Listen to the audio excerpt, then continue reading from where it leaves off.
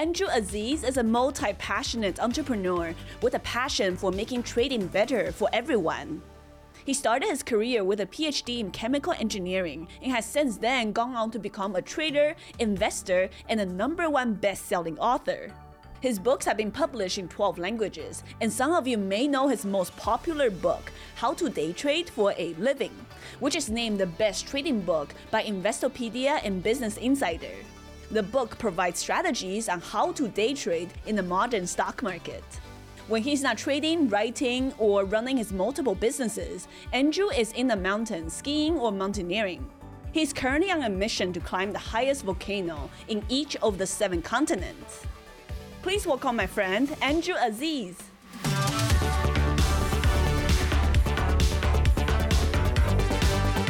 Don't forget to smash the like button and subscribe to hear more stories like these. Welcome, Andrew. Welcome to the show, Humble Traders. Thank you so much for having me. I'm a big fan of your work and I'm excited to talk to you. We are both in Vancouver, and I think I met you last year when I went to visit your office. Before then, I knew you were in BC, but I never thought you were like 2 blocks away. Yeah, so I knew you were in Vancouver as well, but you just never had the contact. And I should have actually reached out to you and say, hey, let's meet up. But thanks for arranging that. And yes, we met first time Traders for Cause. And then after that, you came to the office. That was a good time.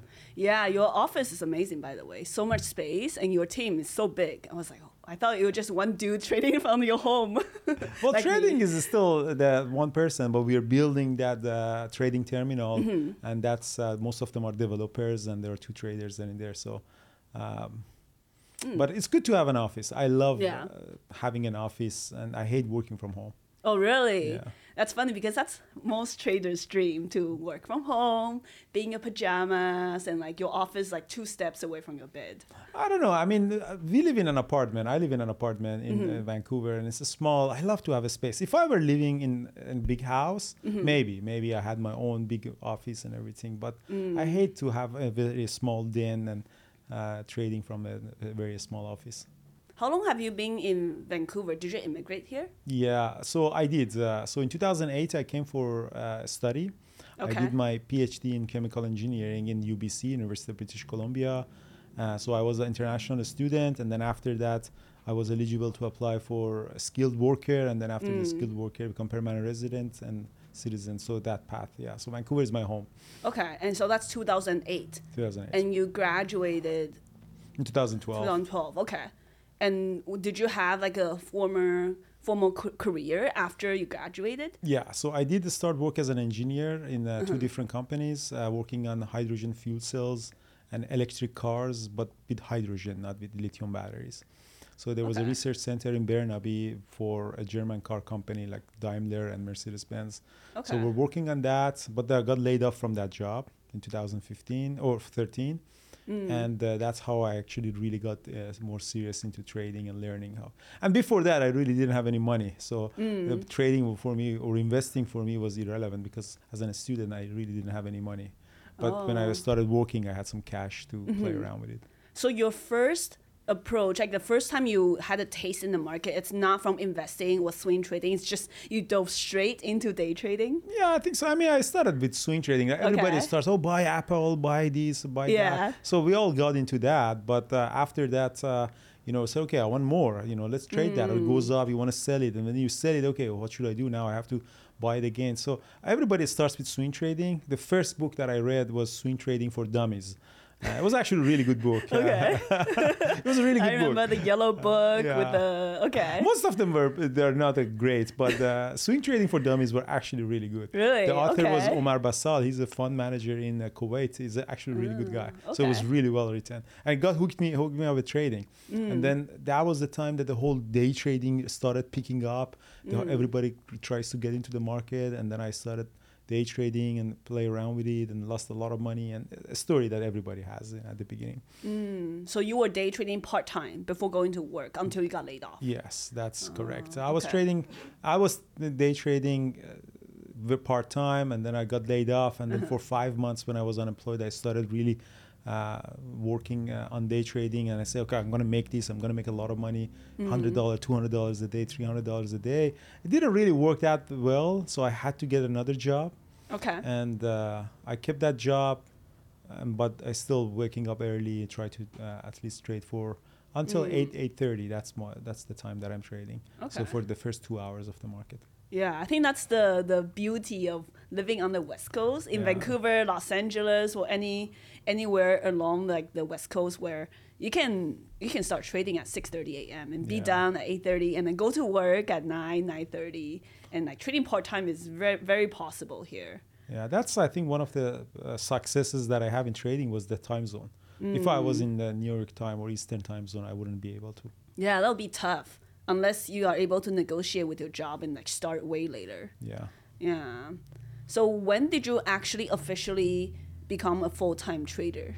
2018. So in 2015, when I got laid off, 2016, I started a new job for 2 years, a year and a half, almost 2 years. I kept that job, but I was trading on the side. And then officially in 2018, I gave the notice and I said, I don't want to work there. Although it was a really good job. It was very difficult for me, but I said, okay, it's not worth it. I want to travel the world now. So I quit that in 2018. Do you enjoy travel trading? Have you been doing that a lot? I've done that a lot since 2018. Well, I got my citizenship Canadian passport in 2018. Before that, I'm perfect timing. Perfect timing, yeah. So that was one of the reasons that, okay, now I can travel. Before that, with my previous passport, I couldn't really travel that much. I need to get visa and everything. It was difficult. And then, from 2018 until now, I traveled a lot. I traveled a lot even during the pandemic. That was really fun, too. Oh. Was it easy to travel during COVID and bring in your laptop and everything? Yeah, it was a little bit painful because you had to do all the COVID testing, and then when you come back, you had to do the isolation and stuff. But it was awesome because nobody was traveling in that time. Everywhere I go, was nobody there, and all the tourist traps were empty, and I love that. Yeah. Oh, that's like literally the trader dream, I think. Yeah. Travel, trade, and like be remote, that lifestyle. I think a lot of traders want that.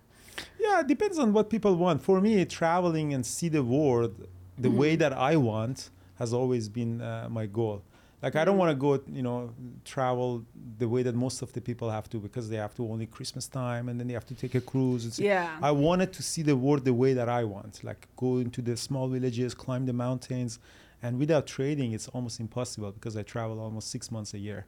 And so I really needed that. And I think it's a very nice lifestyle, but I don't think anyone would enjoy that. Like my family members, they don't like to travel that much. They like to have a, beach lifestyle or very laid back lifestyle.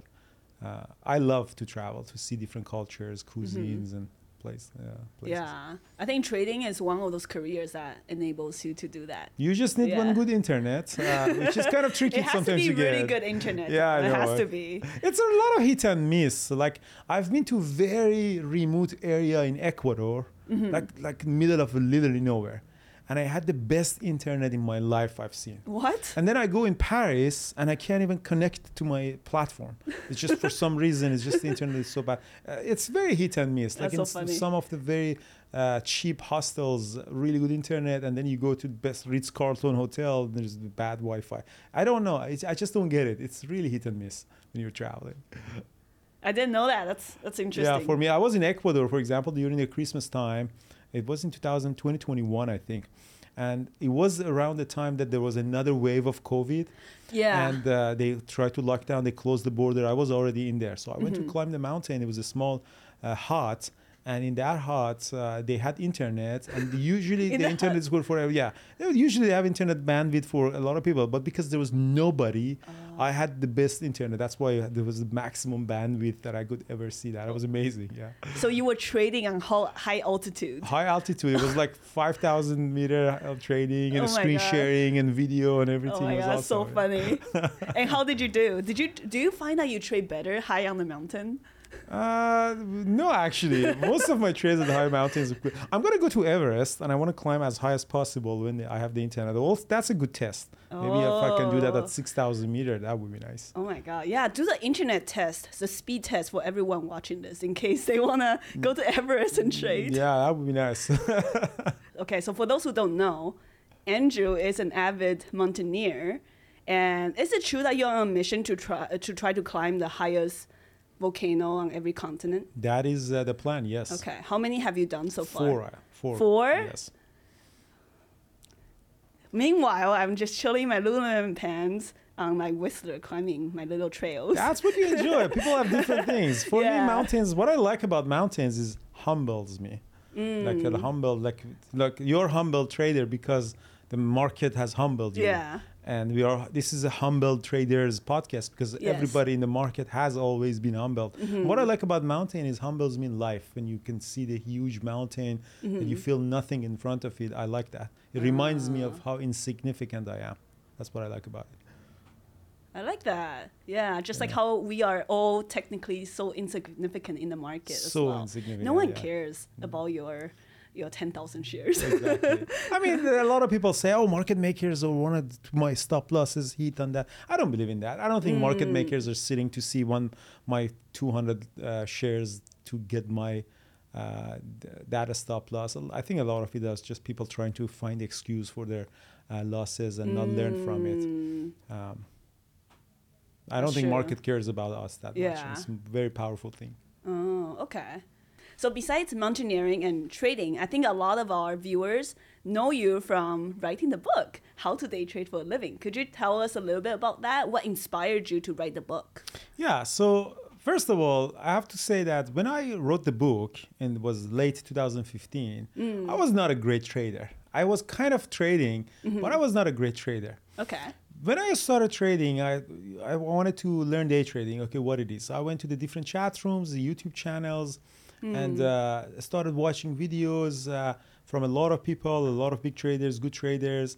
And then I got inspired and said, okay, why not there is a book that specifically tells all of these details step by step for me? There was a lot of blogs, there was a lot of videos, but there was no step-by-step guide. And then as a PhD, I decided to write that book because that's what I learned as a PhD student.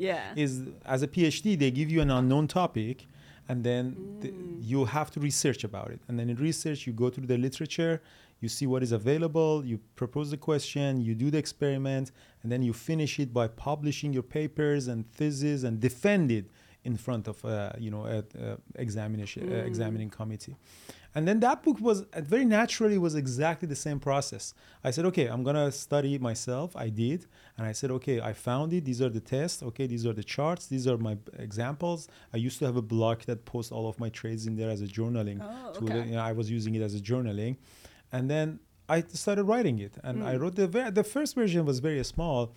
And then I defended that. I published that, and now went to a YouTube channel, put the recaps and everything, and it turned out to be successful because first of all, I think it was a good right timing for it because everybody wanted to learn, but there was no good book. And then the second of all was it was written by someone who was going through the pain of the learning trading themselves. If I was a big trader in Wall Street, I might have written that book differently because then no one would understand. No one would understand that. But I was going through the pain of understanding that what is this VWAP, what is the platform, or how do I put this moving average in there, or what's the point of this? So because I went through that, I think it was very successful, resonated with a lot of people. And because I self-published the book, I got the chance to update it a couple of times. That's also a big thing because if you go with the publisher, it's a little bit hard to get the updated versions out. Oh, okay. Interesting. So I actually read the book many years ago. So recently I reread the book. I have the audiobook actually. So I re-listened to it and I got a lot of insights from that. So knowing now what you know so many years later, because the first version of the book was 2015, you said. Yeah. How would you revise it? How would you update it now, today? I think, and I am actually going to update it. I think what I would do differently is, in the book I was explaining about the strategies, and there are different strategies that I trade. In the new version, I want to emphasize more like building a trade book. And the trade book is a little bit more important than a strategy. Like opening range breakout is a strategy. But how you actually execute that and what are the criteria from a stock selection, from trade execution, from trade identification, and all of those stuff. So I try to put more elements of how actually you execute that strategy. So in my book right now, I explain the strategies, but I don't spend too much time on how to actually execute that. Okay.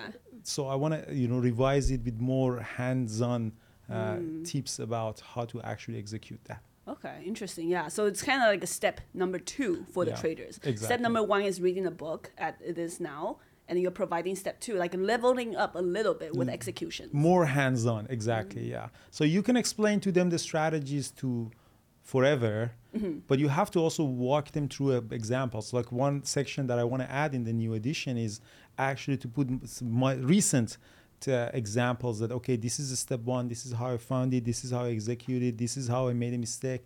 So to show them more real life examples, like kind of the recaps that we're doing on YouTube, but in more written version that people understand step by step better. Oh, yeah, I like that. I think that's a great idea, actually. Yeah, I like think the that's thought good. process, whether it's a win or loss from start to finish, how you planned it, especially. I think trade planning is probably the most difficult part to learn as a trader. Exactly. Yeah. How many trade books you have, or playbook, people call it differently? Essentially, how many strategy do you trade? I have, on the big picture, I have 5 or 6. And then a lot of times it's like variations of each one of them. Yeah, there are certain ones where I'll tweak the entry for a certain market environment. Or if it's like a small cap stock, I might, have the entry a lot higher. But overall, big picture is the same. So I have around 6. Do you have name for each of those strategies? Yeah, I do. May I ask? Sure. I have one that I talked about on the channel called the gap up reversal long. So that one specifically for, obviously, stocks that gap up, and I'm looking for a reversal after it did the profit taking move. Another one, like the short side, I have this one called the extension short. The idea is in the name. When the stocks are really extended on the daily, I short it on the first red day. Yeah, that's like generally the big picture idea. Very nice. Yeah. So that's how I personally do it. I categorize them into different It's very books. important. I think Yeah. people should give name to the strategies because it gives that a strategy a character. So you actually treat it well. Like I have, for example, your gap up reversal is something that I call the double bottom reversal. So it's I'm pretty sure it should be the same because I'm looking also the stock gapping up. First drop, you see some sort of a sign of strength, and then you try to catch that reversal. And it's amazing that, for example, 2 traders can see the same strategy, but they name it differently, they execute it differently, they put their own DNA and fingerprint inside that strategy. Yeah. And that's the beauty of the market. Yeah. Because you cannot follow another person strategy. No. You have to personalize it. Yeah. Like you and I, we can hand people this exact same strategy we play. If that doesn't fit their personality or risk profile, it's not going to work for them. Exactly. Like they have to really get the big picture idea, and like they can take a piece and pieces, like from you, from me, and then they tweak it so like it fits how they trade in their own style. Yeah. Or they may trade the other side. Like when we look for the profit taking, they may take the short. Yeah. And we're down there looking for the long. Oh, that happens a lot in our community. Like Brian that you met, which Brian and I trade at the same time live. And sometimes one stock, we completely trade in the opposite direction. And at the end of the day or at the end of the session, both of us are profitable. Because it's very important that more than the direction that you choose, the trade management is defining if you're successful or not. Like I might short it for 5 seconds, he might take a long for a 5 minutes period, and at the end of the day both of us are successful. And that's amazing to see how one stock can give so many opportunities for so many traders. As long as there's volume. As long as volatility and volume. Yeah, that's very true. Yeah, but there's more than one way to make money in the market. Yeah, 100%. So I think you're right. That's the beauty of this market.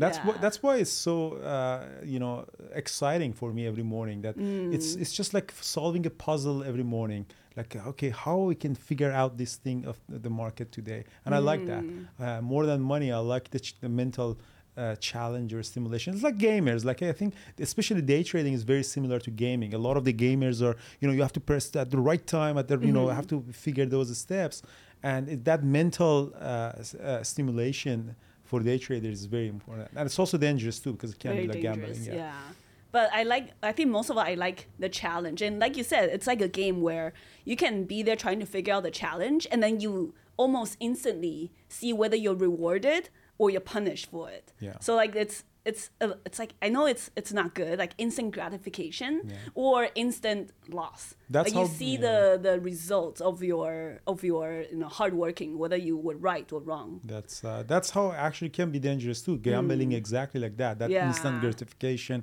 that you try to chase that high. But generally, I love the fact that you can get the result of your decisions in the matter of minutes. I like that. Swing traders, when they take a trade, you have to be patient. Investors, decades of staying. I'm not that person. So you don't invest? I do. Yeah. Well, but you just don't look at it, or? Well, some of my investments are in real estate. Okay. And some of my positions, the cash idle that I have, I bought an ETF right now, and I'm sitting on an ETF just for income generation. So I look at it, it's in my account, but I just don't look at it. It's my idle cash. And here's the problem with day trading is as your day trading account gets bigger, it becomes a little bit difficult to beat the market. Like if you have a $5 million account, then you can't really day trade, but it's how much you want to make. You have to make $50,000 a day to be good, but you have to put that money in work, at least in an idle passive position. Yeah. So one of my accounts, I'm just buying and I have an ETF, just getting 12% a dividend from it. I feel the same, but for me, I like to keep my trading account separate, a manageable size and keep them separate. And I'm not saying everyone should do this, but I do this. I take the cash I have. I know people are always saying, oh, you should just manage it yourself, invest it yourself, but I don't want to, because I know I like, my hands, I love to go in and out of the trades. So I give it to someone else to manage it. How much is your trading account, may I ask? Feel free to cut it out so later. Six figures. 6 figures. Yeah, nice. 6 figures. Yeah. Now how much? So 6 figures or hundreds of thousands. Okay, not million. No. No. Okay. No. If I do that, I think if my trading account is that big, I do stupid things. Yeah. Yeah. So I think I've come to realize that as a trader, I'm the number one biggest threat to my trading account. So it's also part of like, do I ever want to risk losing half of a $1 million account? Not really. So that's why I keep at 6 figures. It's still a significant amount to make enough money, but if I lose all of it, I hope it doesn't happen. But if one day I lose my entire account, it's not gonna wipe me out. Do you trade with a 7-figure account then? Yeah, my account is 7 figures. Are you ever worried? Well, last year I had a $2 million loss. $2 million loss? Yeah, because I think I saw it in your YouTube video. Yeah, I had a really bad. I was live in front of everybody. It's just, but I got some of it back from tax returns. So okay. I get $500,000 back from tax returns. Okay. That was good. So I didn't know the CRA wrote me a check. Oh, thank God. Yeah. Oh my God, but that's a nice check. I don't think I've ever gotten that much return. Yeah, hopefully you don't get that much. I've never gotten anything back from. Okay, cannot talk about CRA here. No, but the good thing about the trading, I don't know how you do your taxes. My taxes are, the trading income is a business income for me. So over the years, because we do a lot. So you pay taxes, and then when you have such a bad loss, you can actually carry back to 3 years, and then you get it back. Yeah. So I got it back because in the last 10 years I paid so much taxes. So that was good. I like how positive you are. Yeah. Well, it was really hard. I mean, I closed that position in May 2022, last year, May, almost a year ago. Okay. And it was really bad. I was feeling really bad, but I recovered most of it. So plus that $500,000 tax return helped a lot. So I kind of mentally moved on. But at one point I said, I probably better stop trading. I was really that bad. Was it a day trade from one day? It was a day trade that I turned it to a swing trade, which is the mistake that most of the people do, that you're not accepting the loss. Yeah. It just keeps going down. You keep adding to that, and then you eventually does that. All of my big losses have always been averaging down on a losing position. And the biggest one was the one that actually I just kept also overnight. Do you remember? Of course you remember the ticker. Yeah, it was TNA. TNA. Yeah, it's a leveraged ETF for It's leverage. either, Risky business, Andrew. weapons of mass destruction. Oh my God! You Warren can make a Buffett lot says, if it goes in your favor, but holy. That's what I was exactly thinking. I bought it at the, I don't know, at the price that I bought. I was thinking of, if it goes up, then I'm set for life, like private jets and Lambos and everything. Bring it up, but it just can't. And it's always the opposite. It goes down. Oh my God! Leverage ETF. Well, leverage what? What? It was IWM is an index. Do you Okay. trade IWM? I don't touch the ETFs much. Yeah. I use it I look at it as I trade individual stocks, but I try not to trade the ETFs. So IWM is an index that is 2,000 microcap companies in Okay. there.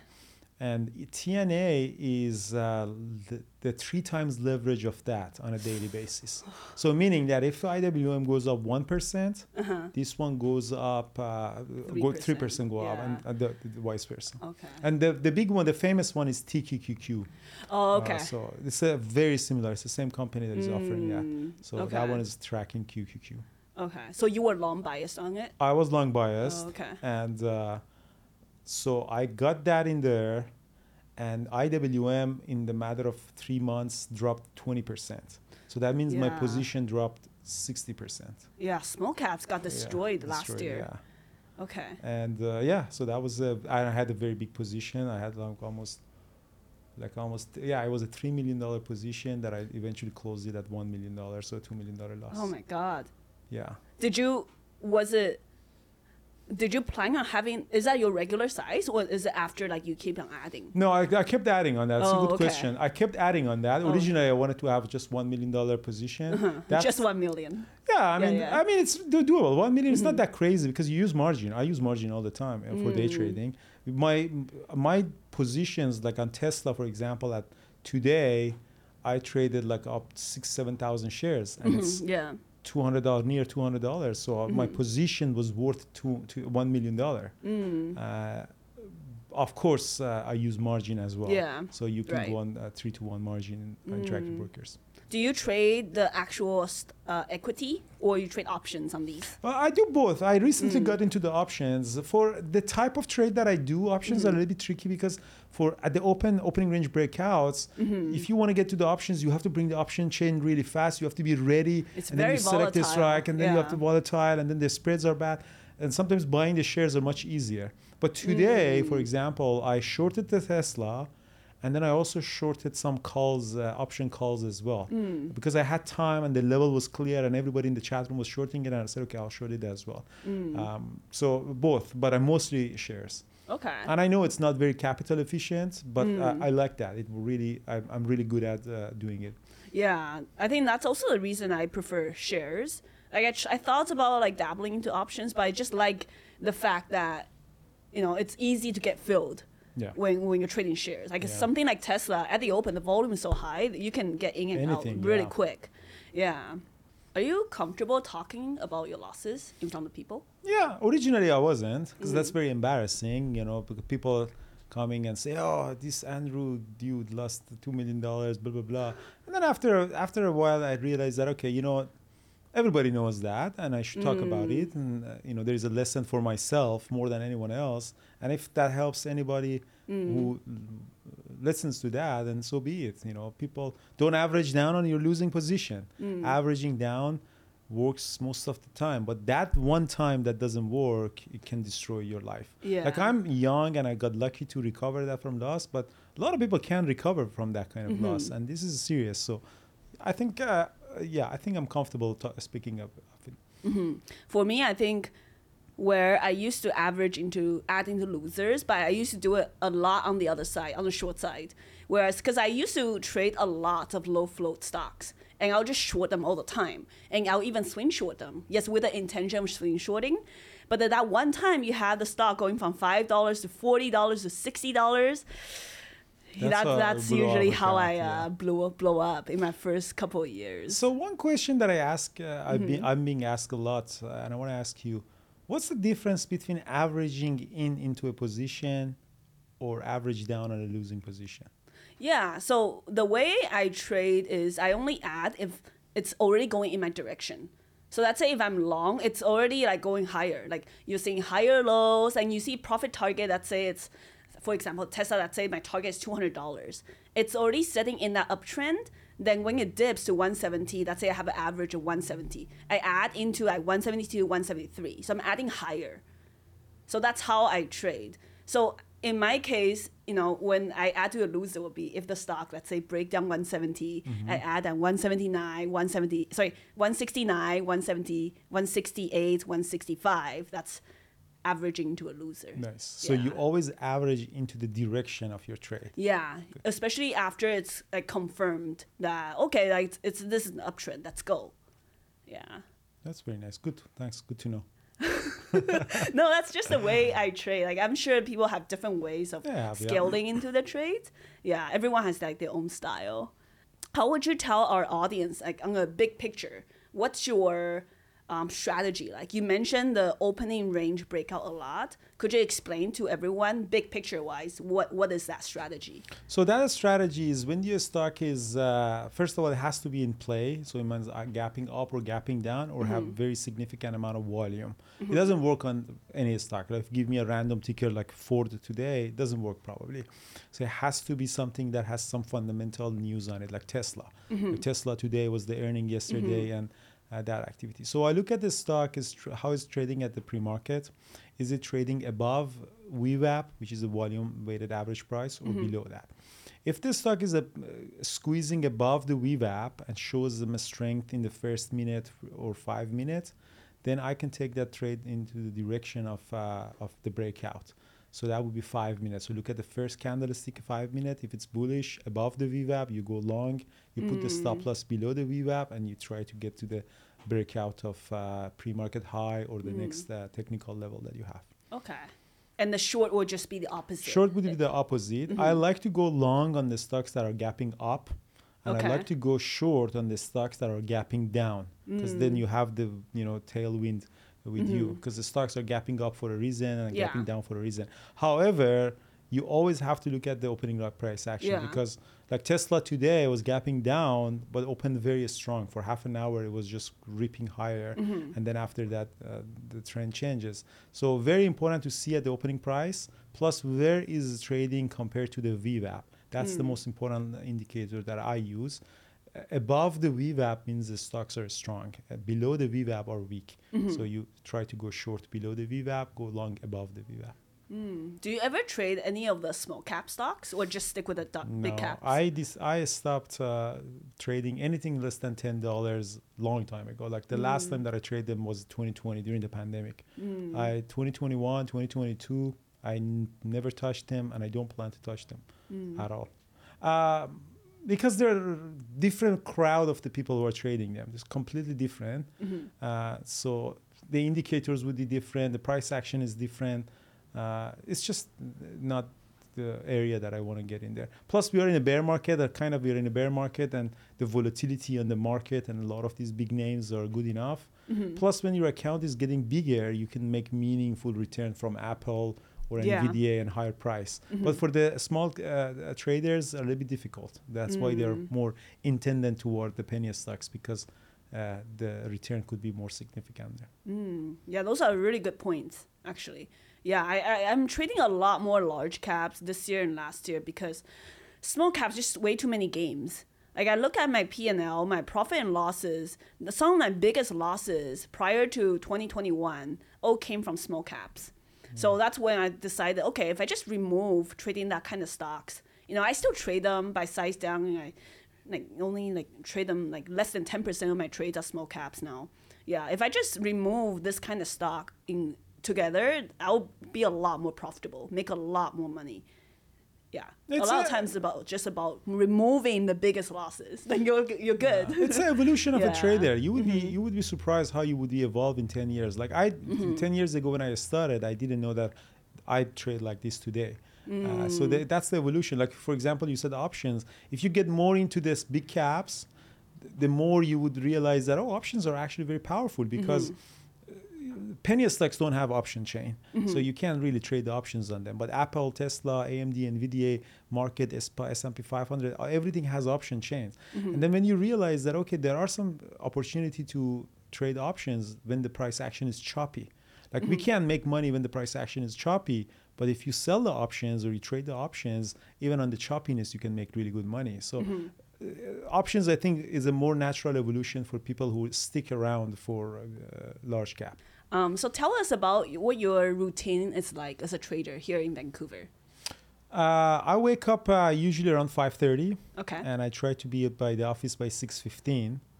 And when I'm waking up and making the coffee and everything, I watch the pre-market show that people are running on YouTube. So my team are running the pre-market show, and sometimes I go see other channels.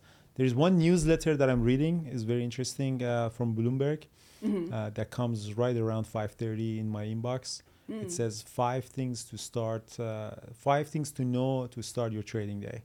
So it's a summary of what's happening in the markets and with some commentary. I like that. It's very short. It's from Bloomberg. And then by 6:15, which is 9:15 on the trading hour, I try to be behind the station. Okay. And most of my trading is done by 10:30, which is 7:30 our time would be 10:30 on the Eastern time. Okay. And then after that, I go for a run. I used to do the run before trading, but I kind of changed that as I'm getting older. I need more sleep. So I do the run usually between 9 to 10, 9 to 10:30. Okay. Get back home, shower, change, breakfast, and then go back to the office and continue working. Okay. So you really only trade from 9:30 to Eastern to 10:30. So 1 hour a day 1 now. hour, yeah. Oh, very optimized. Yeah, 75% of 80% of my trades are done by 10:30. Rarely I stay after 11, like in 30 hours. So I don't like that. It's not my style.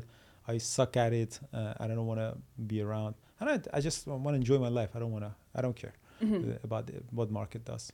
I think it's good. A lot of traders think full-time trading means sitting at the trading desk the entire day.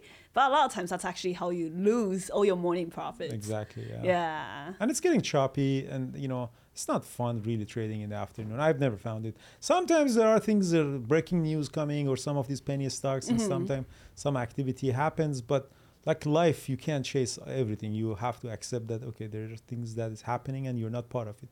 I like that. Yeah. Yeah. So what about in the evenings? Do you have any evening routine to prep for the next day? No, for trading wise, no, I am not. I kind of feel embarrassed to say that, but when I'm finishing my day, doesn't impact anything in the market, really doesn't impact me until the next day, because I'm more like a chart pattern trader, and I look at those opening range breakouts. So the fundamentals of what's happening behind the market really doesn't change my bias. If anything, it might actually impact me. Like today, for example, I wanted to short Tesla because the results of the earning was bad. And it was difficult to short Tesla at the open. Right. But that bias helps you. So I wish actually last night I didn't look at the earning results. So I tried not to really do that. There is one really nice newsletter that I read. It's from Stock Tweets. Okay. And I like that. It's a very nice short what's happening in the market. And I like that. Sometimes I read that. Okay. So what time do you go to bed to be able to wake up at 5:30? I usually go at 9. Okay. 9:30.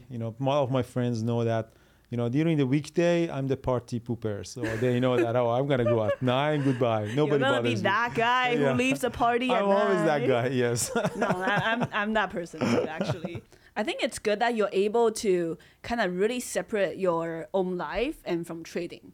So it doesn't, you don't let, like, let's say like a bad day or a really good winning day kind of affect the rest of your day. Has it always been like that? No. I think over time you realize, first of all, you need a certain amount of success in trading to have that cushion for losses. Like it's really at the beginning, like when your account is going down, and most of the people are like that hockey curve that you go down and then go up, it's very difficult. But after that, like I'm at a certain stage of my trading that $2 million and $2 million and $5,000 really doesn't matter that much. Like when you reach that level, everything else is become real. The money loses its value. So the bad loss, if it's not like a $2 million loss that wipes out 50% of the account, it's just a loss. You make it another day. And I've reached after 10 years that to this point that the market is just getting better and better. Like the volatility is getting better and better. I'm getting better and better, and there is always a chance to make it up. Like if this was a party like for 1 week, it's like Burning Man or Coachella. You think, I gotta use it. It's gonna finish, gonna end, but the market is just forever. So if I have a bad day, tomorrow is another day, another day, and another day. So not having a FOMO for me is that I know tomorrow is gonna be another day, and if this not ticker, it's gonna be another one. Yeah, I think as traders, like you said, the most important thing is just to survive and trade another day. Yeah, survive. Very important, especially at the beginning. Survival at the beginning is very, very difficult. Like a baby, a toddler when it started walking, it's very important that doesn't fall, the stairs or doesn't, nothing bad happens. But as you start walking and you learn that, it's just everything becomes so easier. As a baby grow up, they do more extreme things like mountaineering, climbing. Yeah. It's calculated risk, but it's not calculated. It's like trading. I actually did publish an article about mountaineering and climbing. Oh yeah. But they're the same thing. You take risks, but it's calculated risks. Like climbers use the rope to try to avoid the avalanche, their best weather, and security in place. Yes, there is still a risk, but it's not uncalculated. It's like trading. You place a trade, and you make sure that the risk is controlled. Do you think since you become a full-time trader now, you've been trading for more than 10 years, has your trading ever affected your personal life? Like how your family, friends approach you, or how like you may come across this to other people or like your loved ones? I think so, to some extent, yeah. I mean, when I became very successful in trading in 2020 and 2021, early 2021, I was feeling, I was not humbled. Like I was not humble. I was far from being humble. I was feeling just invincible. Like I figured this thing out. Nothing will stop me. I'm going to be a billionaire soon, until market really humbled me down and said, just keep it down. So it did impact my relationship with other friends as well. So I was feeling, I'm successful. I can make money. Yeah, I replace you. I don't want you. And it did impact me to some extent until it really humbled me and realized that okay, the money, as fast as it comes, it can go away faster. It's just you're one bad trade away from just being broke. And that was a big eye-opening lesson for me. So actually now I see friendships value that I make with people. You can't replace it with money. When I was trading, I was married, and my previous wife, she never asked any question about the result of my trading. That's good. And that was really important. And I really, really value that, because it's very stressful to explain to people on daily or monthly basis, I lost this amount of money. Because the money that a lot of people are trading is the money that they are risking for their family. And I've had a trader came to me and said, I have this, paradox that I want to trade for my family, but I also have to risk it with the family saving. And I can't put these two together. And I understand that, especially as you get older and you have more family commitment and the kids and the college funds and stuff. So for me personally, family was very important to supportive, and but their support was not asking any question. My ex-wife, and I think that's very important. And my mom also never asked how much I make or I lose, and I actually try to avoid her to know that. But she recently figured out my YouTube channel, so she goes and watch my YouTube channels, and yeah, she's unfortunately. So, so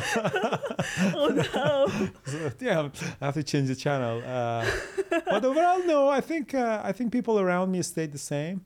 I try to change a little bit, but people around me, still the same, and they're genuine. They like me for who I am, not what I make or what I lose. And that's very important, to stay to the core values and friendships that you have during trading. Because when I actually had that bad loss, my brother, the closest person to me, helped me to recover mentally from that. Is he a trader? Yeah, he's a trader. He's a really good trader. Yeah, he's more trading options, but he's a really good trader. His background is finance, and so he knows a lot of stuff about market. Oh, smart family. We have PhD here, finance guy there. Because we are from Iran. In Iran, they always push you toward the school. Go study, go study. It's just, it's very tradition that people in Iran, and I mean, India is also the same way. There are a lot of countries they push you toward the school, and that's very typical in Iran. Yeah, it's like that in Taiwan too. You either become an engineer, like you, a doctor, or a lawyer, or a disgrace to the family. Oh, really? Yeah. That's exactly Those like are Iran. the options. Yeah. It's nothing else. Iran, the lawyers, they don't really encourage lawyers, but a medical doctor or engineer. And that's why I'm chemical engineer, because Iran had a lot of oil and gas, and chemical engineer was a good field. It's not as big as here, but in that time it was oil and gas. Go to oil and gas, engineer. Oh, that's interesting. I didn't know that about you. Yeah. Oh. But you never considered working, like you don't want to go back, obviously. But I don't think I can. I don't think I can go back to corporate life. Sometimes I'm thinking that if I don't trade, what would I do? But I guess I have to retire if I don't trade, because I don't think I can go back to 9 to 5. I don't think you look like you can retire. That's also true. Like, I mean, like, your personality-wise, you don't look like you can retire and do nothing. That's usually what people say when they say retire, right? People who retire too early die. That's what I found. Yeah. My dad retired too early, and he died very early. A lot of people are our family, because we have to do something. We have to keep fighting for something. Yeah. The people who retire early just get COVID and just get sick and die. And I really believe that what we do is the purpose of our life. It's like sharks. They cannot stop swimming. Yeah. If they stop, they actually die. Yeah, that's a good point. I think that's true. We might have to fact check that. No, I saw it on like the National Geographic. What advice would you give yourself 10 years ago? Knowing what you know now, having all the market and life experience, what would you say? Trading wise or life wise? Both. Let's start with trading. Trading wise, I would advice would be definitely stick with the larger caps. Don't mess around with the lower float. Under $10, anything that under $10 and low float, like anything less than 30, 20 million shares float, stay away from them. There's so much money to be made not touching them. That would be the trading advice. The life advice would be don't take your life too seriously. Like, money comes and goes. Money was always very important for me. Like I come from a family of nothing, and just making money was a thing for me. And then you have to make it and then realize that it's not really bringing you happiness, and it's not that everything. And as a business wise, if I want to tell as a business advice, life to myself, is understand the business cycles. Like the capitalism system goes through the cycles of the expansion and the retraction, and I didn't know that. I grew up in the zero interest rate environment from 2009 to 2022. It's just a different environment, and now we are entering a different cycle of the business, that everything is contracting, interest rates are getting up, and a lot of business people, you have to be ready for those cycles. So the advice, we understand the business cycles. What would you tell to new traders? Any tips for them starting out? Trading a simulator, it's the most important thing that I have to tell people. It's so exciting I have seen so many people who are opening up an account and start trading without a simulator. You wouldn't do that with driving. You wouldn't do it with so many other things. How could you just start opening up an account and start buying these 0 day to expiry options? No, don't. Trade on a simulator. Develop that plan. It's 3 months consistency. That's the most important thing. And I think just surviving the game of trading is very important. That's what I want to tell the new traders, that try to survive the game. This is a game that it takes a few years to master.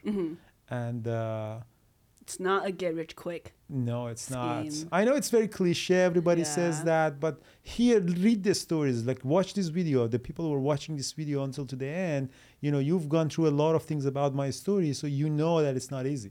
And another thing is that There are a lot of people asking me, okay, Andrew, how long it takes for me to become a consistently profitable trader? The answer to that is never. There is no date that you say, okay, I made it from now on, it's downhill. No. Like, I'm a very experienced trader. I had a really bad loss, $2 million loss. You always have like a diet. You always have to watch your diet to make sure that you stay healthy. There is no point in your life that you say, okay, I'm fit and this is it. No, it's just a work in progress. Every single day, you're one decision away from a very bad trade and, a disaster. Thank you for those tips. Thank you. Yeah. I think our audience really need it. What would you tell your self if you go back 10 years? Going back 10 years, wow. I think I kind of wish I left college. I wish I didn't go to college, to be honest. I spent 4 years, wasted a lot of money. I wish I spent the money in other kind of education. It could be trading, it could be something else. I was in film. I wish I spent the money, just learning more practical, actual hands-on experience rather than going to college. I think that's what I would tell myself. I wouldn't have listened. I know that, but don't you think that the college that you went had impacted your success as a good content creator? Yes, but I don't think I need 4 years for that. I think, a year and a half or 2 years would have been enough. I could have left and still have the exact same editing and storytelling skills. Yeah, but it's a good point. I'm glad I studied film and went to VFX. Yeah. Good. Well, thanks for sharing that. Yeah. Where can everyone find you if they want to find you on social media? So I'm in all social media. Search Andrew Aziz or Bear Bull Traders, like the animal, bear market, bull market, Bear Bull Traders. So at Bear Bull Traders, pretty much all my social media are there. And I try to comment under this video so people can see if... Yeah, I'll tag you too. Oh, that's awesome. Yeah, thank you so much, Andrew. Thank you for your time. Thank you so much for having me. And I give a shout out to the people behind the scene. Nobody see these guys. Yeah, we have Daniel and then we have Jean. Yeah, part just of the team. Leave this in the final edit video, because I've always watched your video and I was always thinking it's you doing this, but there's actually people doing a lot of things. I actually do nothing. I just show out and talk. These are the people making it happen. Awesome. Thanks, guys. Thank you. Hopefully you guys enjoyed my conversation with Andrew. Remember, it's free to smash the like button, and it's also free to leave me a 5-star review wherever you find your podcast. Thank you guys so much for watching as always. I'm the Humble Trader, and I'll see you guys next time.